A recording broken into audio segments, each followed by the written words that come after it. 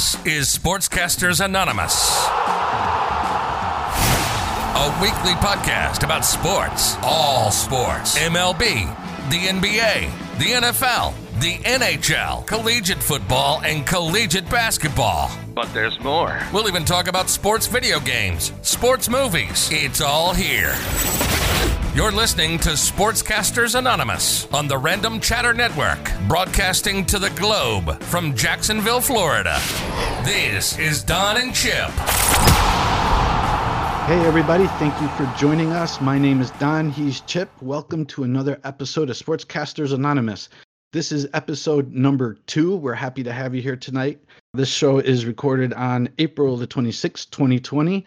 We got a lot of things to review with you guys. Chip, how's it going? It's going well. I hope everyone out there in podcast land is doing well as we are. So just some housekeeping things. First of all, you can contact us at our email, chip@randomchatter.com, or Don's email, don@randomchatter.com. You can also find us on Twitter at SportscastAnon, that's ANON. You can also join us on Discord at Random Chatter. You can also support us on Patreon under Random Chatter, or you can buy our merch, randomchatter.com/store.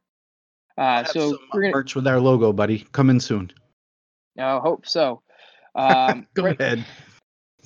Right now, we're going to go into news and discussions, talk about the draft. That's probably the biggest thing that happened over the past week. The major thing that took up 2 days or 3 days of my life. We just want to highlight, you can obviously read what the picks were and all that kind of stuff, but we wanted to highlight some of what we think is the biggest surprises, the biggest mistakes, some of the things that really annoyed us, some of the things that, took us by surprise or that we, want to talk about. I think the biggest surprise out of everybody, or at least it was by me, was CeeDee Lamb falling down to number 17 for the Cowboys. By far unfortunately, it pains me to say this, but it was by far the best value pick. He was supposed to go like in the 12 or 11 range. And the fact that he dropped all the way down to 17 was crazy. One of the biggest surprises or / mistakes, in my opinion, was the Eagles selecting Jalen Hurts in the second round. I could go on a complete tangent with that. I think it was probably one of the dumbest moves. Tell you what, just to be fair, because I know it's been eating away at you, I'm going to give you 2 minutes to go ahead and sound off on your team. Ready? Go. Well, I mean, I'm not going to sound off too much, but like I was explaining to you off air, is I don't disagree with their first pick. I think that the fact that, like I said earlier, CeeDee Lamb being within striking distance where we could have pulled a trade-off with Atlanta and we didn't, and we saved their second-round pick because, as Howie Roseman, who, if you don't know, is the GM of the Eagles, said that we valued the second-round pick so much that they ended up selecting a quarterback when we just gave a quarterback a new contract, 4-year extension, made him the highest paid quarterback in the league, and then you go ahead and draft a quarterback, and you weren't willing to trade that second-round pick to go up to get a bona fide possible Hall of Famer, projected Hall of Famer wide receiver, is very head-scratching, mind-boggling. I can tell you right after that happened, I was very, very furious and angry. It took me almost an entire day of listening to Philadelphia Sports Talk Radio to get over it and accept the Jalen Reagor pick, which I think Jalen Reagor is going to be great. I did not like the fact that we didn't get CeeDee Lamb and that he went to the Cowboys. I think that hurt more than the fact that we, didn't get CeeDee Lamb. I think that the Jalen Hurts pick was a complete bonehead move to do. I don't believe that is what you want to do with your second round pick. If they do it with like a Taysom Hill kind of role, you spend a later round pick on that. If they're doing it, trying to plan for the fact that Carson Wentz might get hurt, they're two different types of players. And Jalen Hurts you just don't spend a second round pick on that. It's that bottom line. And to value that second round pick. One last thing, but then I'll stop. Go for it. You don't pick a quarterback in the second round when you have so many other needs. We had needs at cornerback and safety, and there were some good players that were on the field that are on the board that we could have used to help us out. So that's my 2 minute spiel. I did like the rest of the draft they had though, so I'm excited about that. But Yeah, it wasn't all bad. I think they made up for it in the later rounds, but the second round pick mixed with the first round and the whole scenario of what happened just that made me very upset, as did a lot of fans of Philly when we heard about when we were watching what's going on. Let's talk about probably one of the biggest surprises. I watched first round live as it was happening, and I was commenting on our Twitter feed as the picks were coming in and reposting. There could be some trouble in Green Bay. They literally fell in love. Yep. I was I almost proud about that. Yeah, Jordan Love. I actually like the move. I think it was, you got to look at it. Aaron Rodgers is 36. He's on the decline. Yeah, did they need a receiver? Yeah, they could have used a receiver. I think that the fact that they didn't pick up a receiver later in the draft is the bigger problem. There was some other receivers that they could have picked up. Like the receiver depth in this class, like we said since day one, is amazing. I think there was like 15 there was 15 receivers in the first 2 rounds, and I think 36 overall. I think I read that somewhere. I could be wrong on those numbers, but that's just insane that there was that many people, many wide receivers that were drafted. So the fact that they didn't pick up a wide receiver is the bigger issue. I don't disagree with them picking up Jordan Love. I think that at 26, when he was supposed to be in the teens, is high value for that pick, and they can groom him and do the same thing that they did with Aaron Rodgers and Brett Favre. They can now do with Jordan Love and Aaron Rodgers, and hope that there's no drop. Because if you remember, when they selected Aaron Rodgers and had him understudy, as soon as Brett Favre moved on, Aaron Rodgers came in and was stellar from day one. So it's a good formula. It's a good idea. And they kind of use that precedent to move with that. So it's a huge surprise. Like I didn't expect it, but I also don't hate that move. I think that was a Green Bay type of move that they can groom their heir apparent to Aaron Rodgers. I know that everyone's like, oh no, you have Aaron Rodgers. Like, why are you doing this? But you don't want to be like, Aaron Rodgers is 3 years over. All right, now I got to pick up a rookie quarterback, and you have 2 or 3 years to mold him into what you want him to be. Now you can there's no drop off. Right. So the some of the other big news coming out of the draft, big mistakes, big surprises or whatnot. We live here in Jacksonville, Florida, and of course this is SEC country, Southeastern Conference football. 15 players in the top 32 in the first round were from SEC schools. They broke their own record, I think, twice that night. Yeah, no, I did see that report, and maybe I was getting my numbers mixed up with the wide receivers and that one. There was a lot of numbers flying around this weekend, but yeah, I did see that there was 15 SEC players, which is crazy. It was, well, most of them I think were LSU and Alabama. Yeah, like it was of course. Like they kept joking around. It was like, all right, another LSU player is off the board, and it was like every there was like at least 3 or 4 of them in every round of the draft. It was crazy how many was there. My interesting thought would be how, like, is LSU that deep where next year there's going to be no drop off with that? And I'll let you take that question because you're more of a college football fan than I am, but.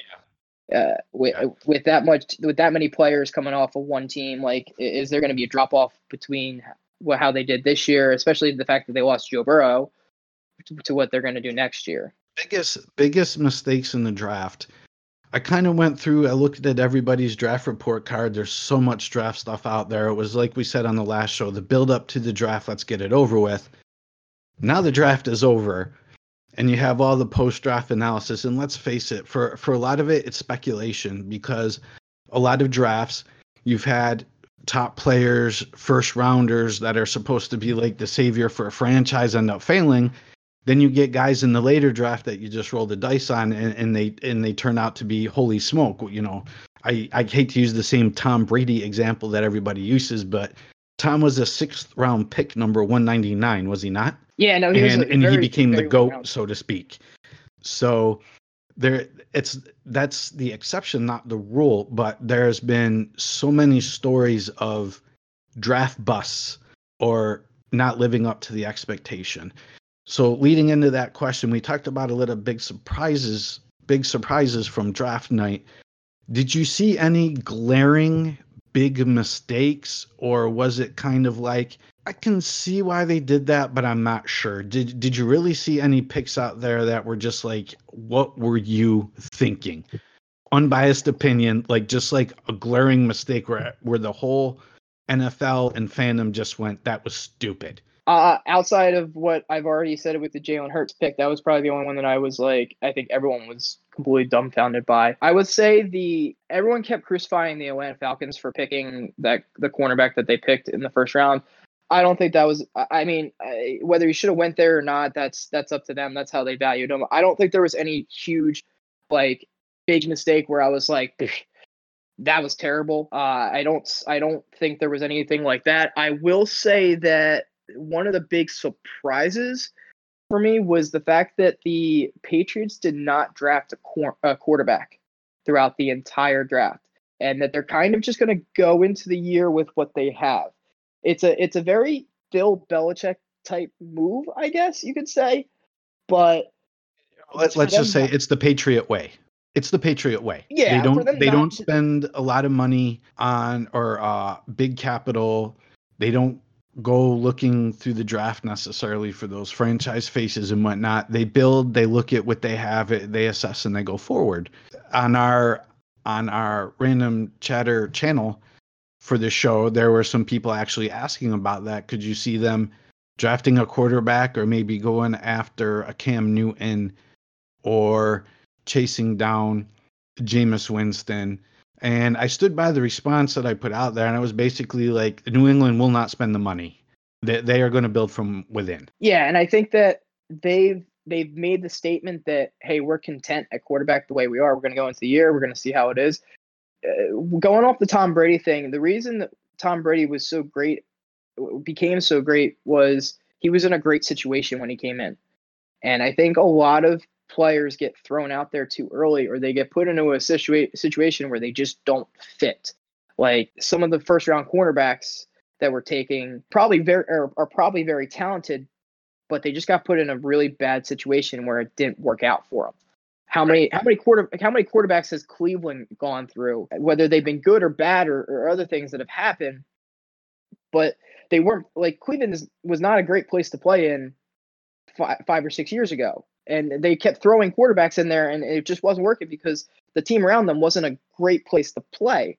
So a lot of when people get picked at certain spots, it's who's the right fit. And I think this draft really accentuated that. Was a lot of teams picked players that they thought would fit their scheme and fit their team, rather than this guy is the best player at right now that we think on our board that he's got the most talent.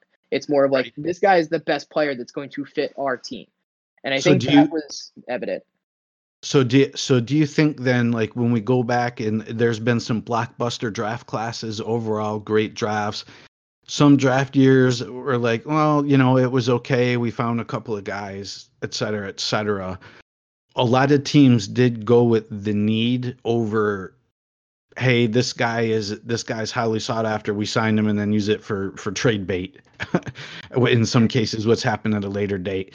So early on, looking at the draft and what the teams did, do you think most of the 32 teams addressed the need for their teams? I think most of them did address the need. I think when they let me clarify a little bit more what I said. Like, when they drafted, they had their list of, like, hey, we need a wide receiver, a safety, a cornerback, defensive tackle, and they looked at that list and they were like, okay, this guy may be a round 2 grade, but we really think he fits our system, and he's a cornerback and he's a position of need. Let's draft him. There wasn't many of that, like, hey, he's a round 2 grade, but we have this round 1 center that's sitting here that we need, or that we don't need, but is a round 1 center. Like, let's draft him. I looked at a lot of the post-draft analysis and the grades that they gave, and there was nobody that got anything below a C. And usually that's unheard of. Like, most of the times there's at least a handful of teams that get like Fs or Ds, or D minus or C minus or something like that. But the lowest team was a C. Like, I scrolled down to the bottom usually to see what teams get worse, and I scrolled down. I actually scrolled past the end of the article because the last team there had a C grade, and they're like, yeah, they made a couple of bad picks, but nothing, like, there was no, like, and I read through all of them, and there was nobody that, like, they made like 5 or 6 bad picks. It was like, they made 1 or 2. So I think there was a lot more teams that were even than there was probably like one or two that were super stellar, and then everybody else was kind of lumped in the middle. So I think everybody picked the way they should have. That's why there's not as many big mistakes or big surprises. I think the ones that we did highlight were some of the surprises or the few mistakes that we saw. The one thing that I think came out of this weekend that was a huge positive for the NFL as a whole is they want to do more of a virtual type setup for teams and not teams, virtual type setup for players that are in their home. This opened it up. They had the highest viewership of any NFL draft ever. There was 15.6 million people that viewed the draft alone, which I was part of that number. Yeah, it shattered the record that they had, and minus the fact that Roger Goodell has zero charisma and is probably the least entertaining person that I've ever watched, and I just wanted him just to make the pick and stop chatting with people on the TV because that was just torture. Just get on with it already. Yeah, that I sat there and I was like, all right, stop talking. Like you like he I don't know what it is. Like he's not charismatic and he like talks almost like monotone. And I don't know. The way he was conversing with them was just annoying. I mean, I just muted him and waited for them to go back with an analysis after he was talking. He would announce the pick. That was the only thing I cared about at that point. I think it went really well. I think some of the coaches' houses was awesome. My favorite part, honestly, of the entire draft, or at least the favorite part of them showing everyone a house was when they showed Bill Belichick's house and they showed the GM of they showed Belichick's house and it was like, and they're like, where's Belichick? And he's not there. And all you see is the dog sitting in front of the computer after they made the pick. And I was like, the first thing I thought in my head was, so the dog made a better pick than the Eagles. That's interesting. I didn't look online, but I'm pretty sure there's a lot of memes for it now. I saw like pictures of that getting retweeted relentlessly. I was sitting there. I was like, and it was like Belichick walked over to the dog, fed him a treat, and I was like, so that's the secret of the Patriots right there. They trade away, let the dog pick. Yeah, let the dog pick. Because when you looked at it, the dog was looking between the screen to screen as he was sitting there. I was like, stage this is that crazy.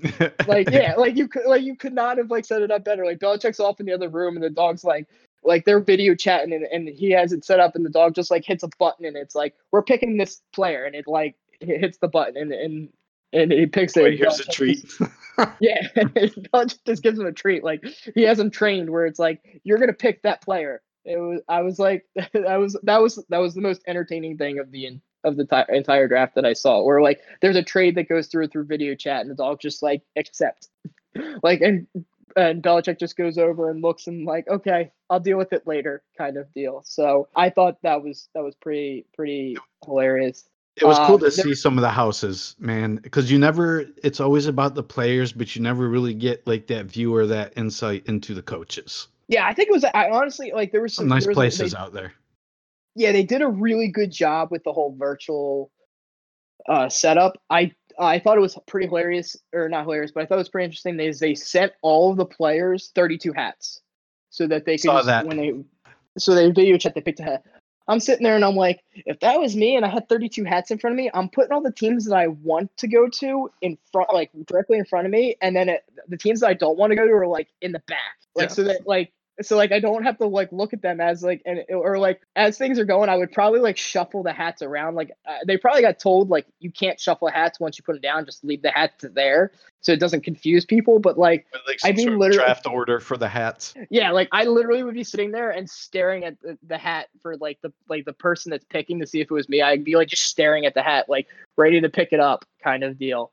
If you were projected, let me ask you, if you were projected to be like a later first round pick and maybe hoping to move up, are you that guy that while you're sitting there with the hats on the coffee table, you start grabbing an order and like, well, I guess I'm not going there, and just kind of like throw it over the back of the couch and just wait for the next one? I wouldn't throw it over the couch, but I would definitely probably like move it off to the side a little bit of like, all right, not this one. Like, because my fear would be I would grab the wrong hat. Like that would be my biggest fear, is like say the National Baltimore. TV, but 15 million Yeah. people looking, you're scrambling to find the hat. Yeah, or I'm scrambling to find a hat. Like Baltimore Ravens pick me, and I pick up like the Atlanta Falcons hat by mistake, or like the Eagles hat by mistake, and I'm like, oh, this isn't it, and I have to put it down. Like that would be like that would be one of the most embarrassing moments, and it'd be on national TV. So I think it How was you sugarcoat it though. This is how you sugarcoat it with the press. Well, Chip, we saw you pick up the team hat, but not the team that you were signed to. Like, man, I was just so overwhelmed with the excitement and the fact that I got drafted right. Is that you sugarcoat it, right? Be like, oh, I was just overwhelmed with the excitement. Yeah. I probably wouldn't be that smooth. I probably would have just been honest and been like, yeah, I grabbed the wrong hat. I'm sorry. But yeah, I would think it was, BS my way through it. if you watch there's a highlight video and they did it on First Take after the first round. CeeDee Lamb had to grab his phone from his girlfriend because his girlfriend was playing around with his phone, and as soon as he got picked, he had to grab it from her so he could pick up the phone call. But he did it like so nonchalantly. But it was like directly, you could see him like sitting there, and he got picked, and he just literally reached over, grabbed the phone out of her hand, and like stuffed it in behind him, waiting for the call, because she was like playing around with his phone. Look at that. Yeah, you like watch it. It's pretty funny. But so we're gonna move on off of the draft, unless you have something else you want to say. Well, no, but to tie in from the draft, we got some trades to talk about. Trades that happened during the draft. Yeah, there was some interesting trades. The Marquise Goodwin went to the Eagles.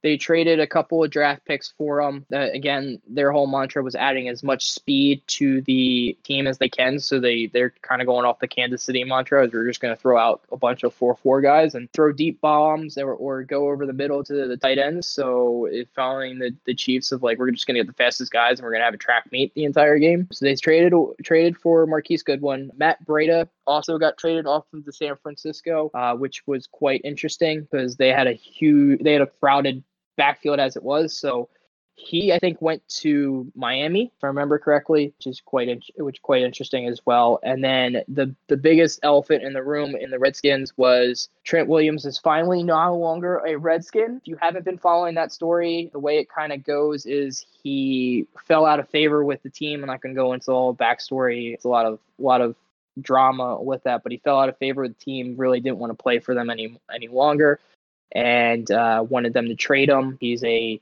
offensive tackle who's a future Hall of Famer, and they traded to the 49ers. And in the related move to that, Staley, their left tackle, retired and had told them that he was going to retire. So it kind of like they replaced Staley with Trent Williams, and right now San Francisco is looking to do a long-term extension with him, which is a huge upgrade. Or I wouldn't say a huge upgrade, but they don't miss a step going from Staley to Trent Williams, which is good for them. So 49ers are not missing much. Jimmy Garoppolo is going to have a good guy on his backside protecting them. So those are but there are more that San Francisco now is more of a beast than they already were. Yeah, I mean Trent Williams is like I said a future Hall of Famer. He's been in the Pro Bowl many times, and I think Washington ended up drafting a tackle throughout the draft, so that'll probably be their replacement. But Dwayne Haskins is going to have some running around to do, playing against the fronts of some of the NFL without a huge left tackle that they had in Trent Williams. Some of the other stuff. I mean, those were the major trades. I don't think there was any. That was the big ones. That was the big ones. Yeah. But I mean, the other big news, man, Gronk out of retirement in Tampa. Yeah, so that's a trade. So New England and Tampa Bay made a trade because technically, even though you retire, you're still under contract with that team until your contract officially expires. That's kind of the big Calvin Johnson, aka Megatron's sticking point, was he had a huge deal with Detroit, and then he wanted to come back from retirement, but he didn't want to play for Detroit, and Detroit wasn't going to trade him. So he just stayed retired and was like, all right, I'm done then. Because he was thinking about coming back a few years ago, but he didn't want to play for Detroit, so he retired instead of playing for them. This is kind of the same thing is Gronk was kind of looking to come back, and he didn't want to come back and play for a non-Tom Brady team. Tampa Bay kind of he voiced his opinion. Gronk voiced his opinions with New England and Tampa Bay, and they kind of made a deal where they traded him away. I think it was for like a late round draft pick or something along those lines. And Had then to he get went. something. They weren't just going to let him walk. No, New correct. They England couldn't. had to get something out of the deal, no matter what it was. Yeah, they couldn't release him because of salary cap stuff, a lot of more technical things that I am not well versed in, and really am not going to go too much into it because it's going to confuse me, so it's going to confuse a whole heck of a lot of people. But yeah, so they traded him to Tampa Bay, and he's going to be reunited with Brady. Where do you think that's a lot of people are already starting to bang the drum and wave the flag now that Gronk's there? Tampa Bay had a great draft, picked up a lot of key pieces that they need and whatnot. People are already starting to bang the drum that, hey, they're Super Bowl bound. And I'm telling them, pump the brakes. You have new players on a new team. You're not practicing yet. You don't know what your preseason's going to look like yet. I mean, Brady and Gronk have that chemistry, but they got 11 other guys around them. That is true. They still have some issues at running back. They still have issues at the offensive line. I don't think their defense is as stellar as it was in New England. They have a lot of good players at skill positions. Like their wide receivers are great. Their tight end group is great. I think that I'd like to wait and see how it fits together before I sit there and automatically say, oh, they're Super Bowl bound. It's not as easy as like, you can put on paper and go, okay, they had Jameis Winston at quarterback, and that was their biggest reason why they didn't go to the Super Bowl. And now they replaced him with Tom Brady, and Tom Brady is a future Hall of Famer, sometimes referred to as the GOAT, which can be debated between who you talk to. But so therefore, plugging him in and they should just go to the Super Bowl. It doesn't work that way. I mean, look at Jacksonville. They had Blake Bortles as their quarterback, and they went to the AFC Championship, and then they replaced him with Nick Foles, or they had basically the same team when he came back the next year. And I don't remember if they made the playoffs or not, but they didn't do as well. So it's not as simple as just plugging in one player and saying, oh, they're already there.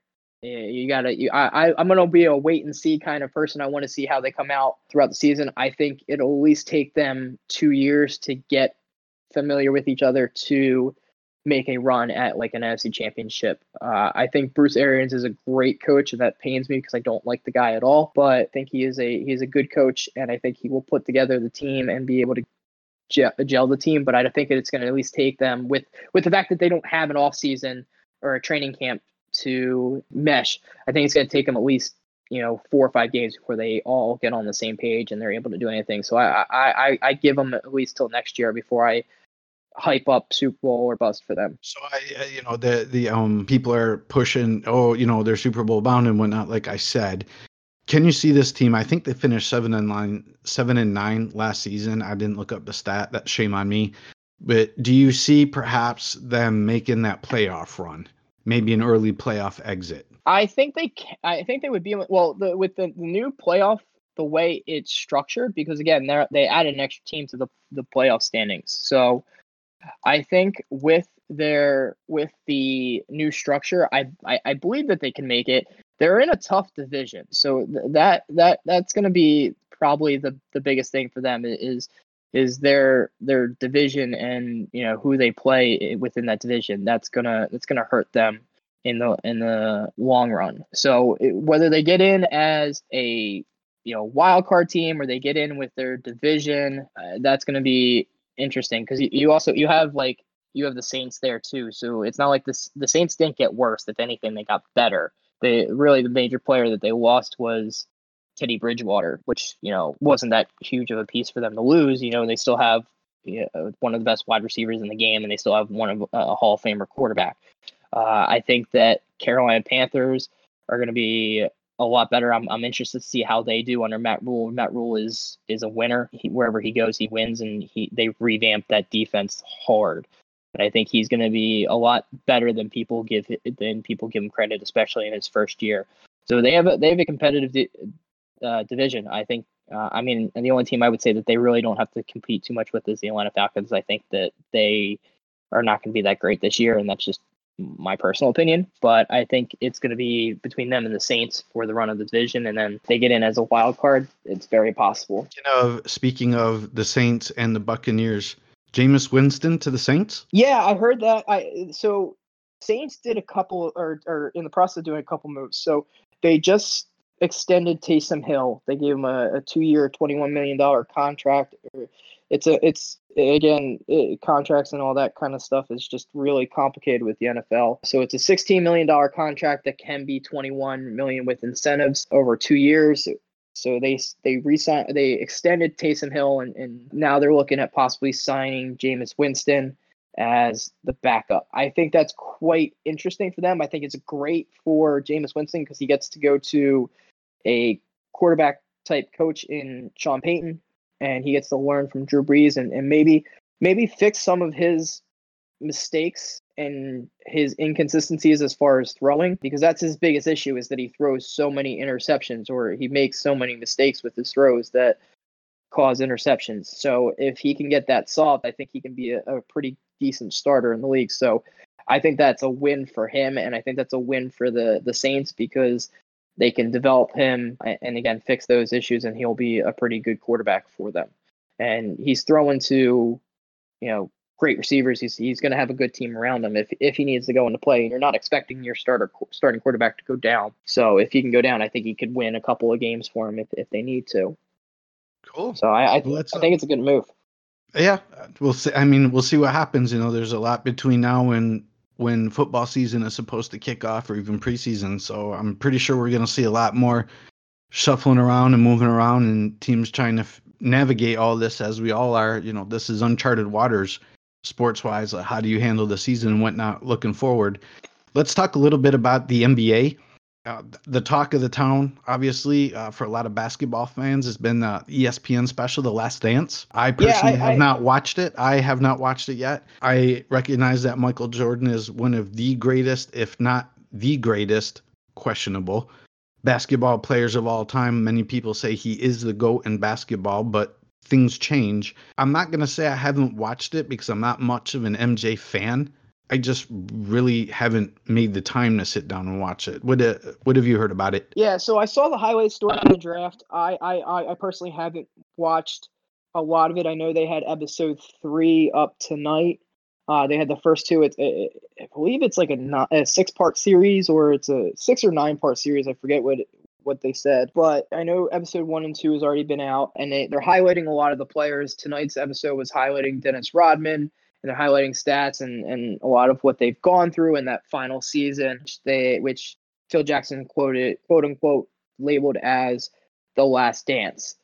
And it goes through their last hurrah together on the Chicago Bulls and everything that they had to go through. I put this in the notes because, again, it's a big thing that's on ESPN right now, and it's to kind of like go off their 30 for 30. I found interesting, there was one of my friends posted up on his Facebook a stat where it had, and I guess it came from the last episode, it had Scottie Pippen and all of his stats, and then it had Michael Jordan. And when you compared the two, Scottie Pippen, his stats were per game better than Michael Jordan, except for points. So he had more assists, more rebounds.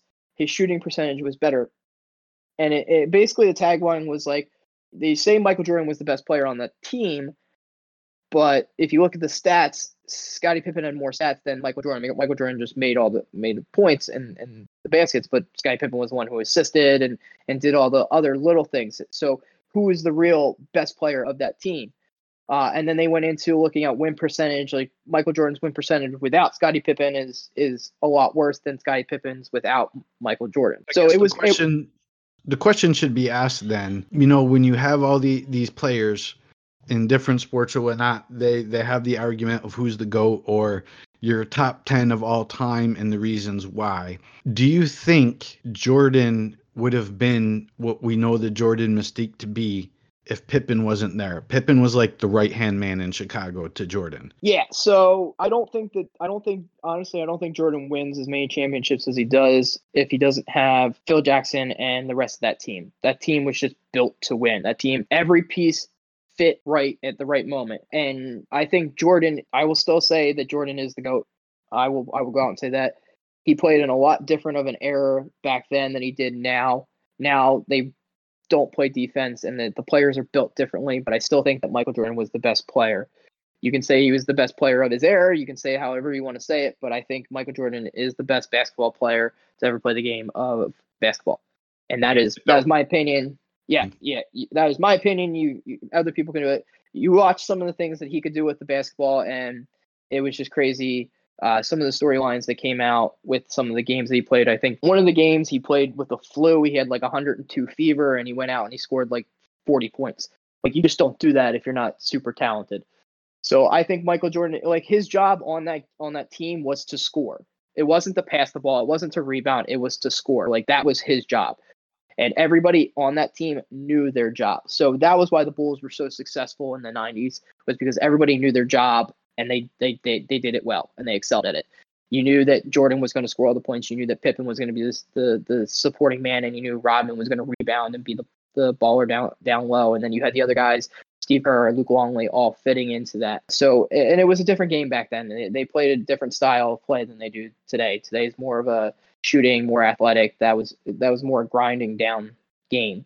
And I love watching those type of things, because it brings you back to like a different time and a different way of how the game played versus today, and seeing how the progression of the game went. But I don't know. I'm curious. I might go ahead and watch the first 2 episodes, and especially tonight's episode, and then I can report more on it next week. But that was.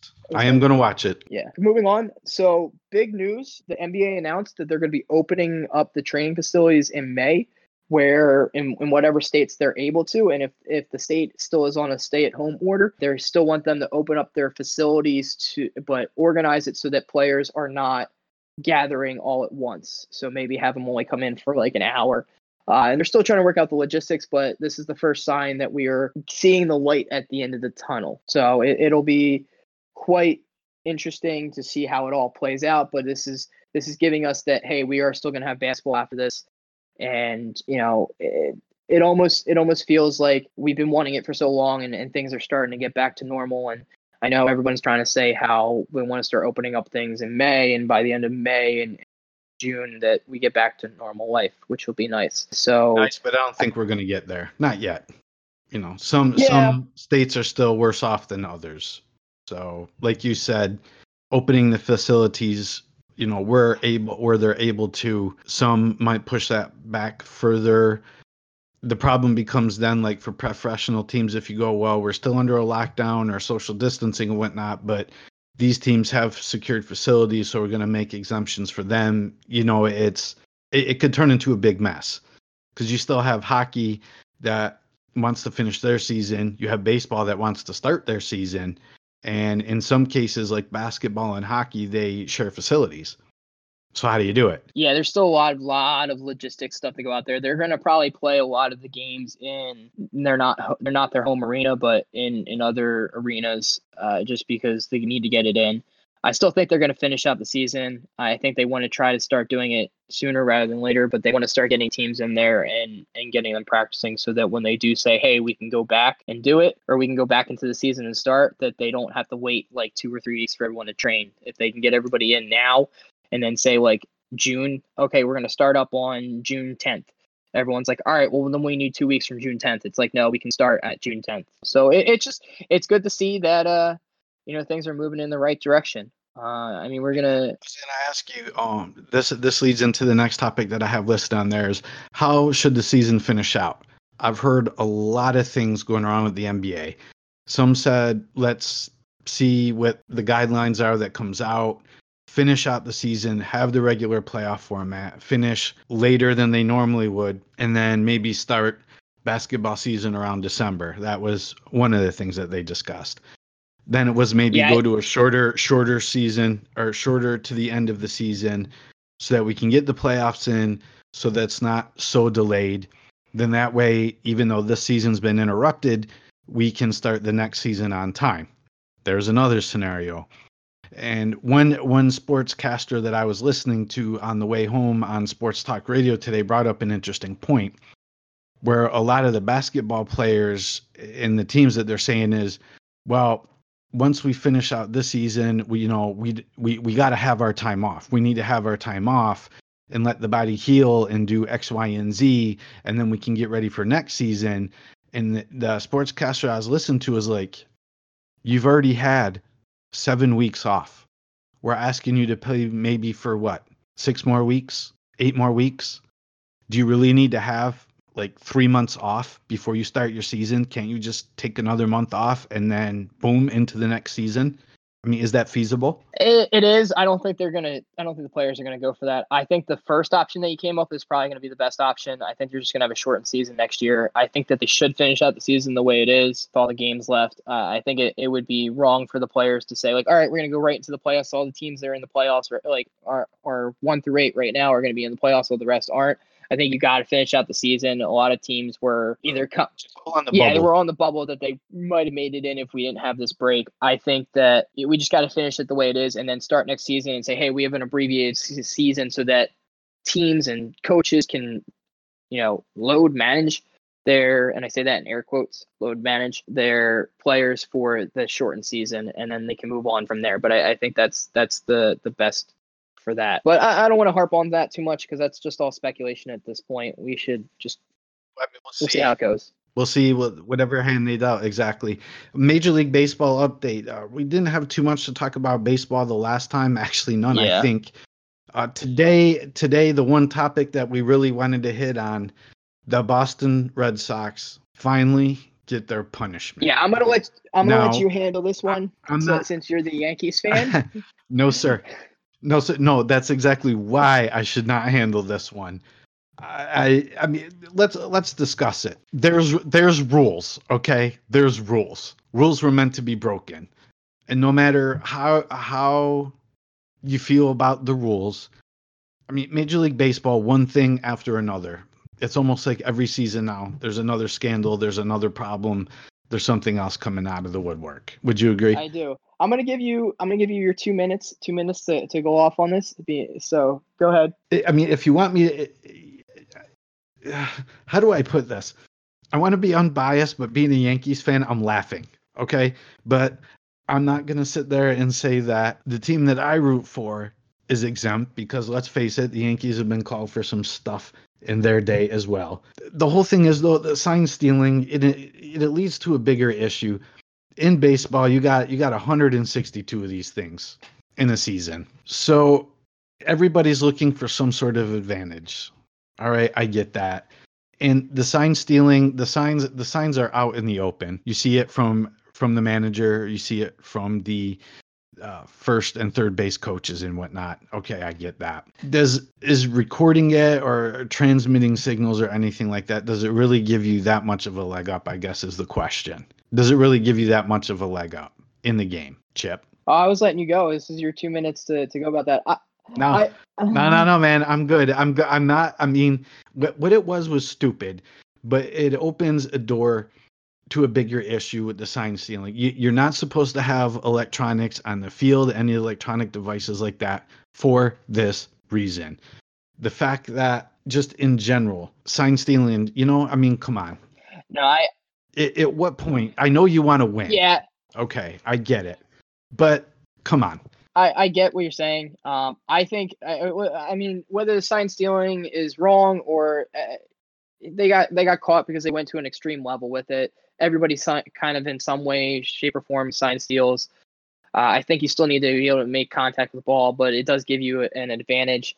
I don't want to necessarily talk about that because honestly, we could do an entire hour show just talking about sign stealing and all that kind of stuff. I think the punishment that they got, I think, was just a slap on the wrist. It was kind of like, hey, we're just going to do something because we need to do something. I don't think it really. It was, well, they did not. It was not as egregious, let's say, as the Astros by any means. I think right. I mean, the penalty that they got, just to get everybody up to speed, was they lost a second round pick, and then they suspended one of their managers, not managers, their like intern managers, low level guy, ball manager or something like that. Not one of their head managers. They suspended like their. They suspended a replay operator. Yeah, replay operator, like not like a really.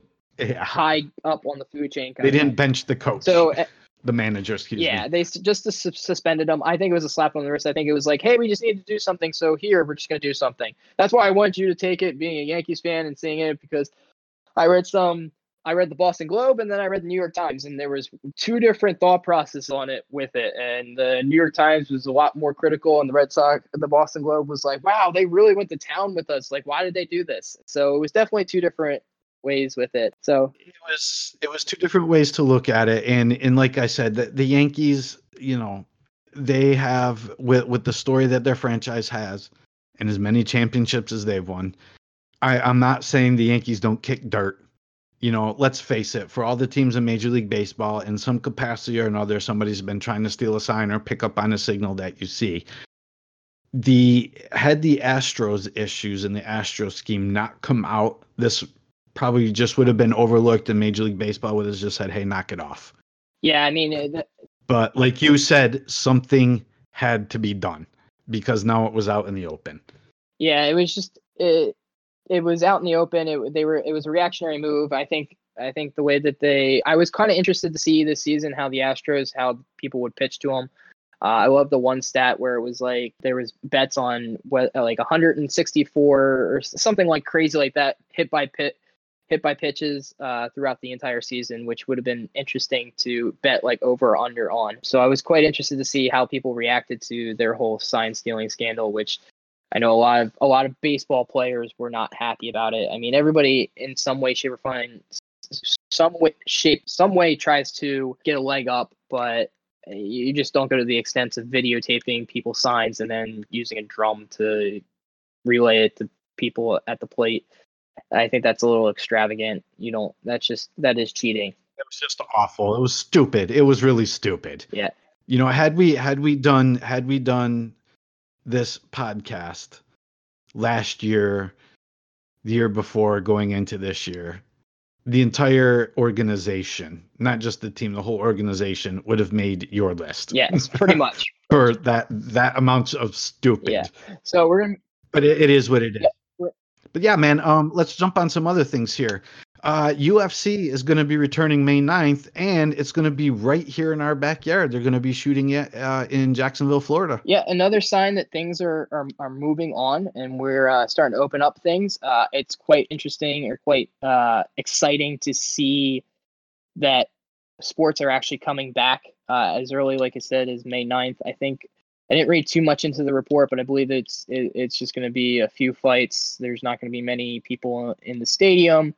It's just going to be no fans in the arena. There's going to be no fans. It's going to be essential personnel only, which is still good. We're still getting sports back in there, so look out for the UFC in a week or a couple weeks. So the next thing that I found quite interesting, we like to talk about all types of sports. The World Chess Tournament is going to a complete online format.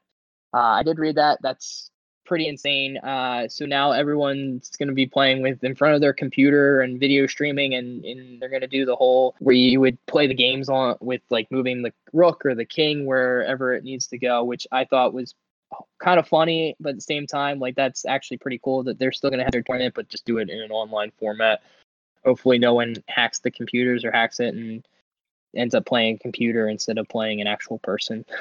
But then you'll probably have like they did with the draft, you'll probably have webcam views of the other player and his board, vice versa, or something like that, so that there's not cheating or anything going on like that. But I mean, these guys, these world chess players are really, they are something else. My grandfather, God bless him, taught me to play chess when I was a young child. My grandfather was from Poland, and when I used to stay overnight visiting my grandparents on the weekend and whatnot, he taught me at an early age to play. And I'm not anywhere as like these grandmasters, but it's really to see the way that they play, and they think so many moves ahead.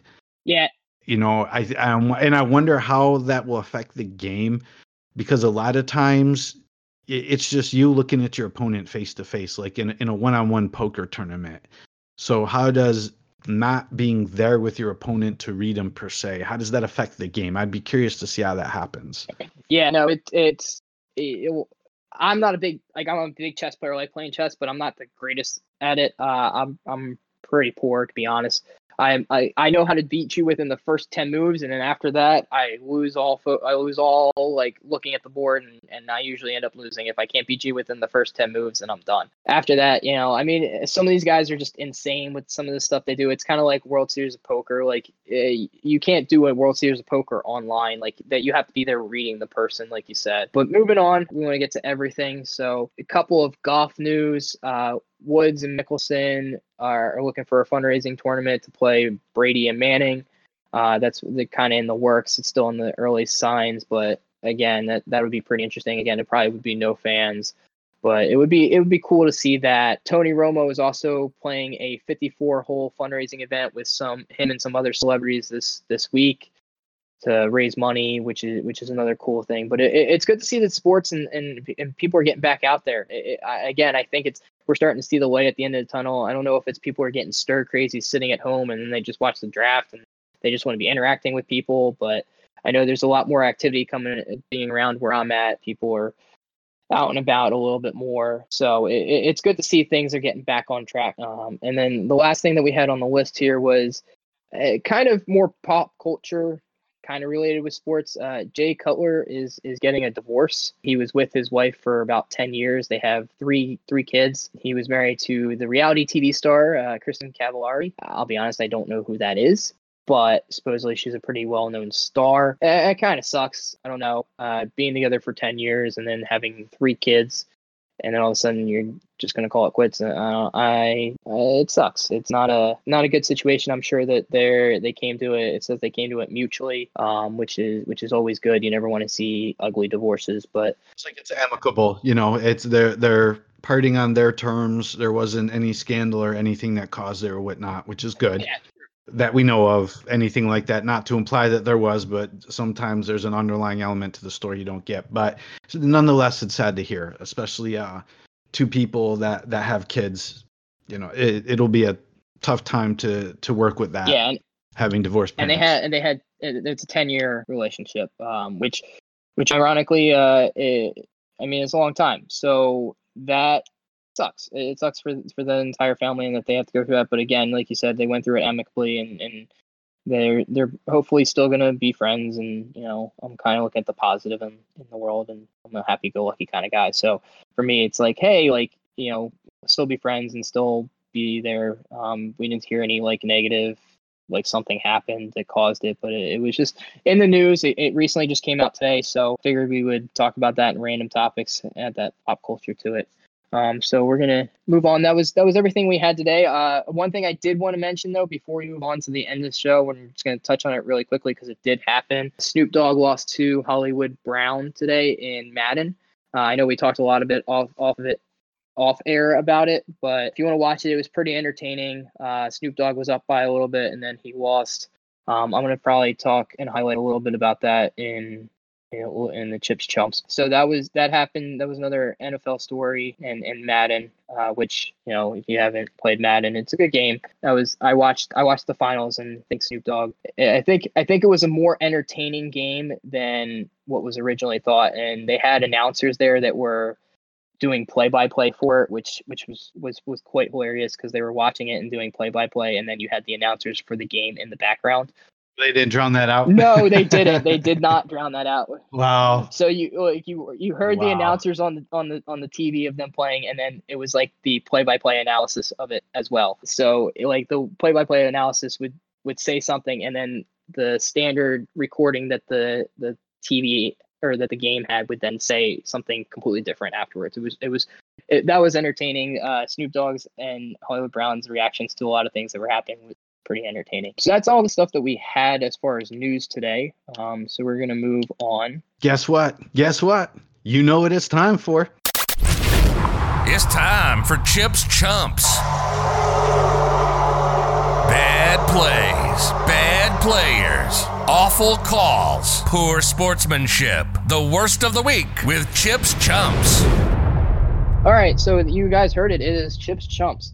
So today I actually came up with more than 5, but because I said I was only going to do 5, I do have an honorable mention. We're going to start at number 6, which is our honorable mention, and that is Snoop Dogg. As I mentioned earlier in the show, he had lost to Hollywood Brown for the NFL tournament, Madden 20 NFL tournament. He was up by 2 touchdowns, and it was in the end of the second quarter. There was probably about 30 seconds left, and it was 4th and 6-ish, and he decided to go for it instead of punting it away, which was a dumb move. If you know anything about football, all you have to do is punt it away and just play defense. He was playing the Ravens, So he went forward on 4th and 6. He didn't get it. The next play, literally the next play after the turnover on downs, Hollywood Brown, as Lamar Jackson runs a QB sneak, and Lamar Jackson runs it for a touchdown. So after that, you just watch Snoop Dogg, and he had no answer for Hollywood Brown, and he ended up losing by like 3 touchdowns. I turned it off after he was down, after he ran it in back a kickoff with like 3 minutes left. Snoop Dogg came within 3. And then the other thing that was a part of it, Snoop Dogg came within 3, and then he, instead of kicking it out of the end zone on the kickoff, he kicked it in play, and Hollywood Brown ran it back for a touchdown. So he made it some bonehead plays that just cost him the game. So Snoop Dogg, you get the honorable mention. You are a moron. Moving on to number 5, Tom Brady. This is hilarious. Not many people, I don't think, knew about this, but Tom Brady, when he went to his house in Tampa Bay, he was he was trying to go to one of the coaches' houses, and he went into the wrong house and just walked in like he owned the place. The door was open. It walked in with his bag. I think he was trying to get the playbook or something, and he walked in, and the guy who owns the house was sitting there at his kitchen counter as Tom Brady just walked into the house and stood in the doorway. And the guy just stood up and looked at him. Didn't know who he was. First of all, he didn't know who he was. Thought it was just some random dude that just walked into his house. And Tom Brady's like, I'm looking for so-and-so. And he's like, he's next door. And Tom Brady was like, oh, okay.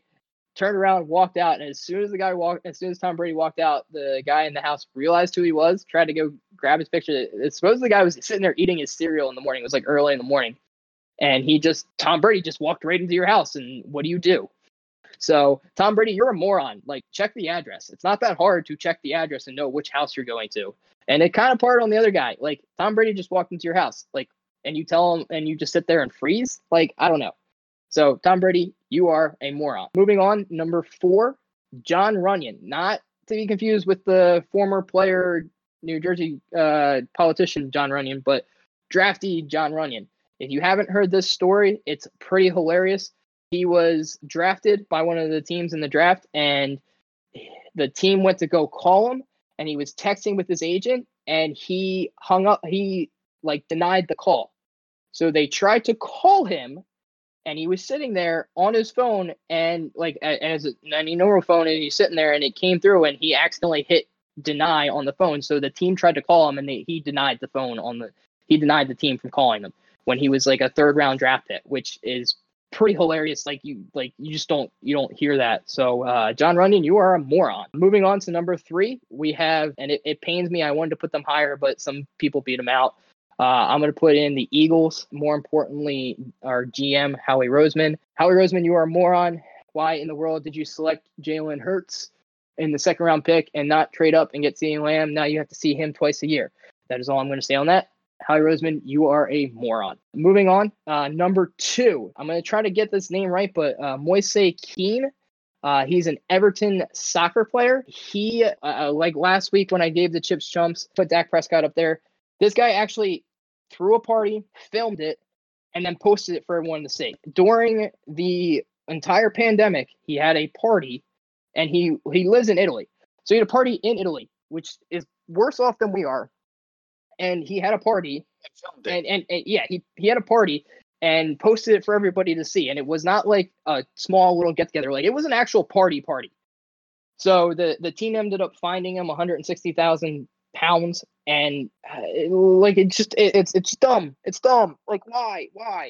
It's a pandemic. Why would you throw a party? Like wait till everyone's done, or if you're gonna throw a party, like do what everyone else is doing. Do it virtually. You're making all this kind of money, and you decide to do something stupid like that. Moise Kean, you are a moron.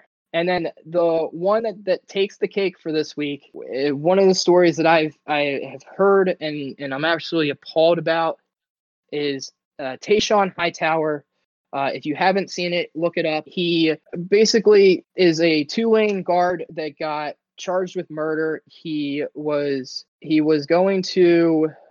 put his name in for the draft to get in the NBA draft. He's a Tulane point guard that had declared for the NBA draft on the 18th of April, and he was arrested today, or he had been suspect of arrest, but he got formally charged today for possession of a firearm for committing a felony battery, assault, and then felony murder. And not a good thing for him. Not a good whatever he did. That's terrible. You had your whole life in front of you. You had so much going for you, and then you had to do something stupid like this. It's absolutely not right.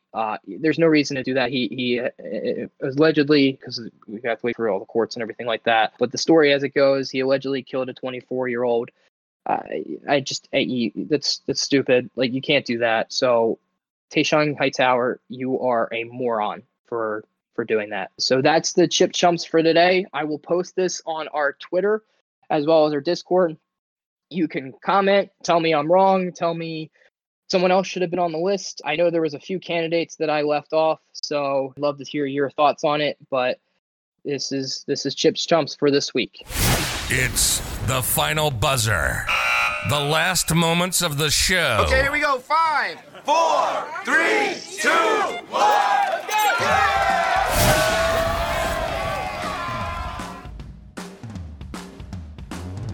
All right, folks, as you were told, we are here at the final buzzer. So before Chip and I get into the movie of the week, we wanted to go ahead and notate community feedback and maybe respond to a couple of things in there. The first week since we got the show out, Chip, I would say that there's been some chatter in our Discord channel. We've actually had some engagement with some of the community, and it looks like we're building a little bit of a fan base here. I'm hearing from the powers that be that so far so good. After one episode, we haven't ticked anyone off, and people are still listening.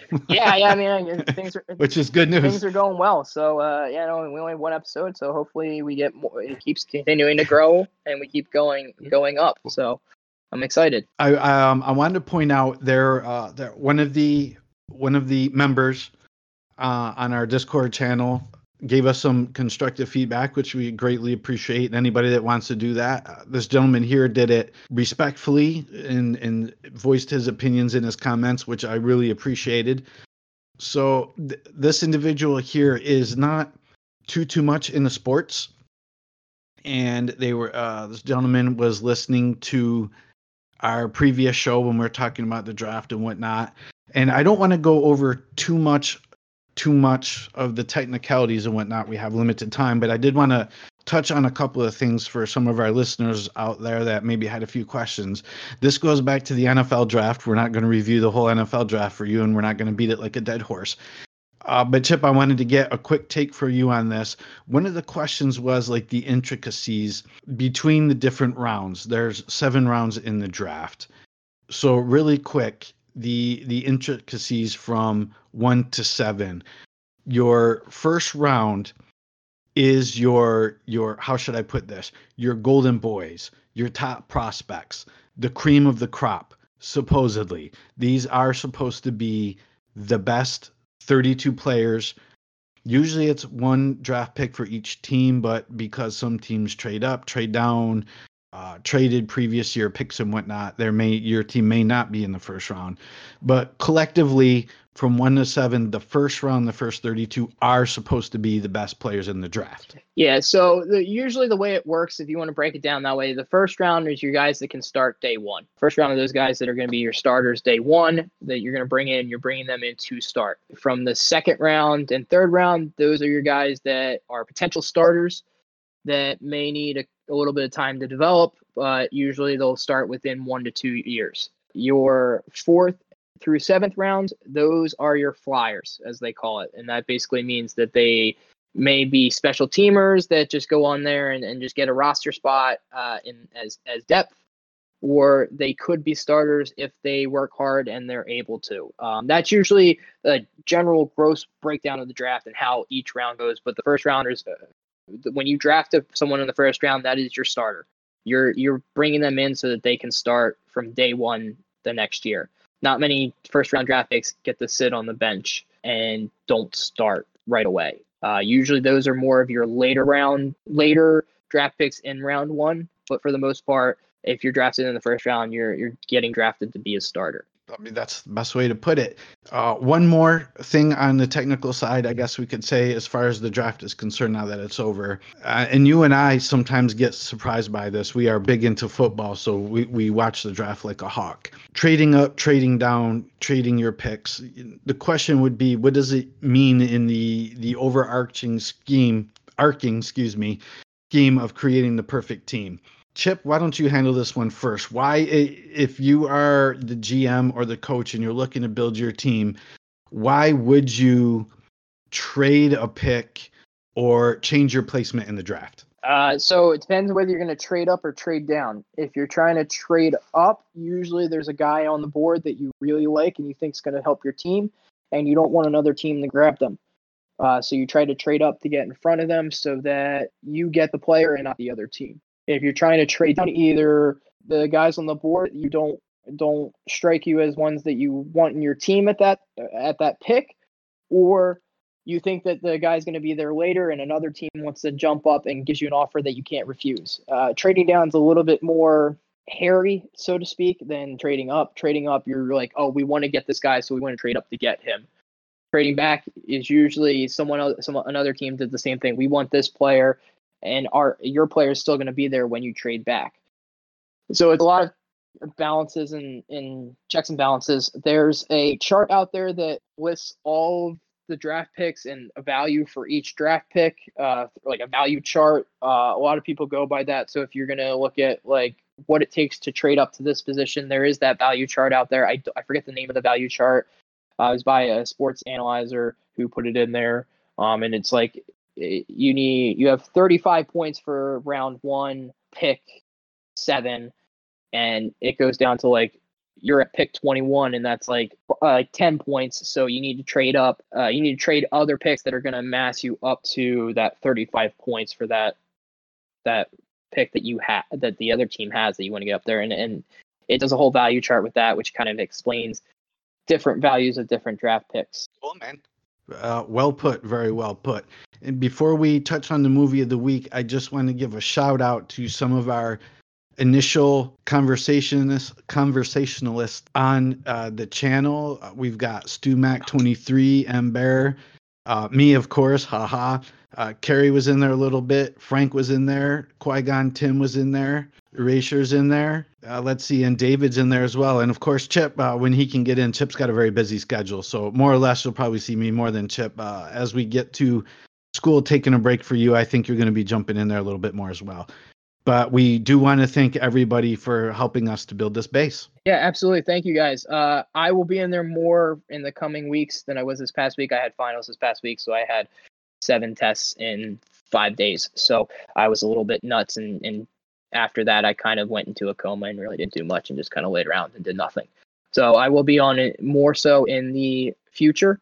But I did want to go into the movie of the week. The movie of this week is kind of going along with the draft theme, is Draft Day. It is a 2014 movie that stars Kevin Costner, Jennifer Garner, and Dennis Leary. It is a pretty crazy and entertaining film. It's very fictional in the fact that it goes through the Cleveland Browns GM is Kevin Costner, and he's on the day of draft, and he has to make a whole bunch of decisions about the draft, and there's a whole bunch of other drama that goes into it. A lot of it's very unrealistic in the fact that some of the stuff that happens probably wouldn't necessarily happen in a normal draft, but it kind of brings you in kind of the back scenes of the draft, of a normal draft, where GMs are with scouts trying to scout different players and who should we pick and who should we not pick.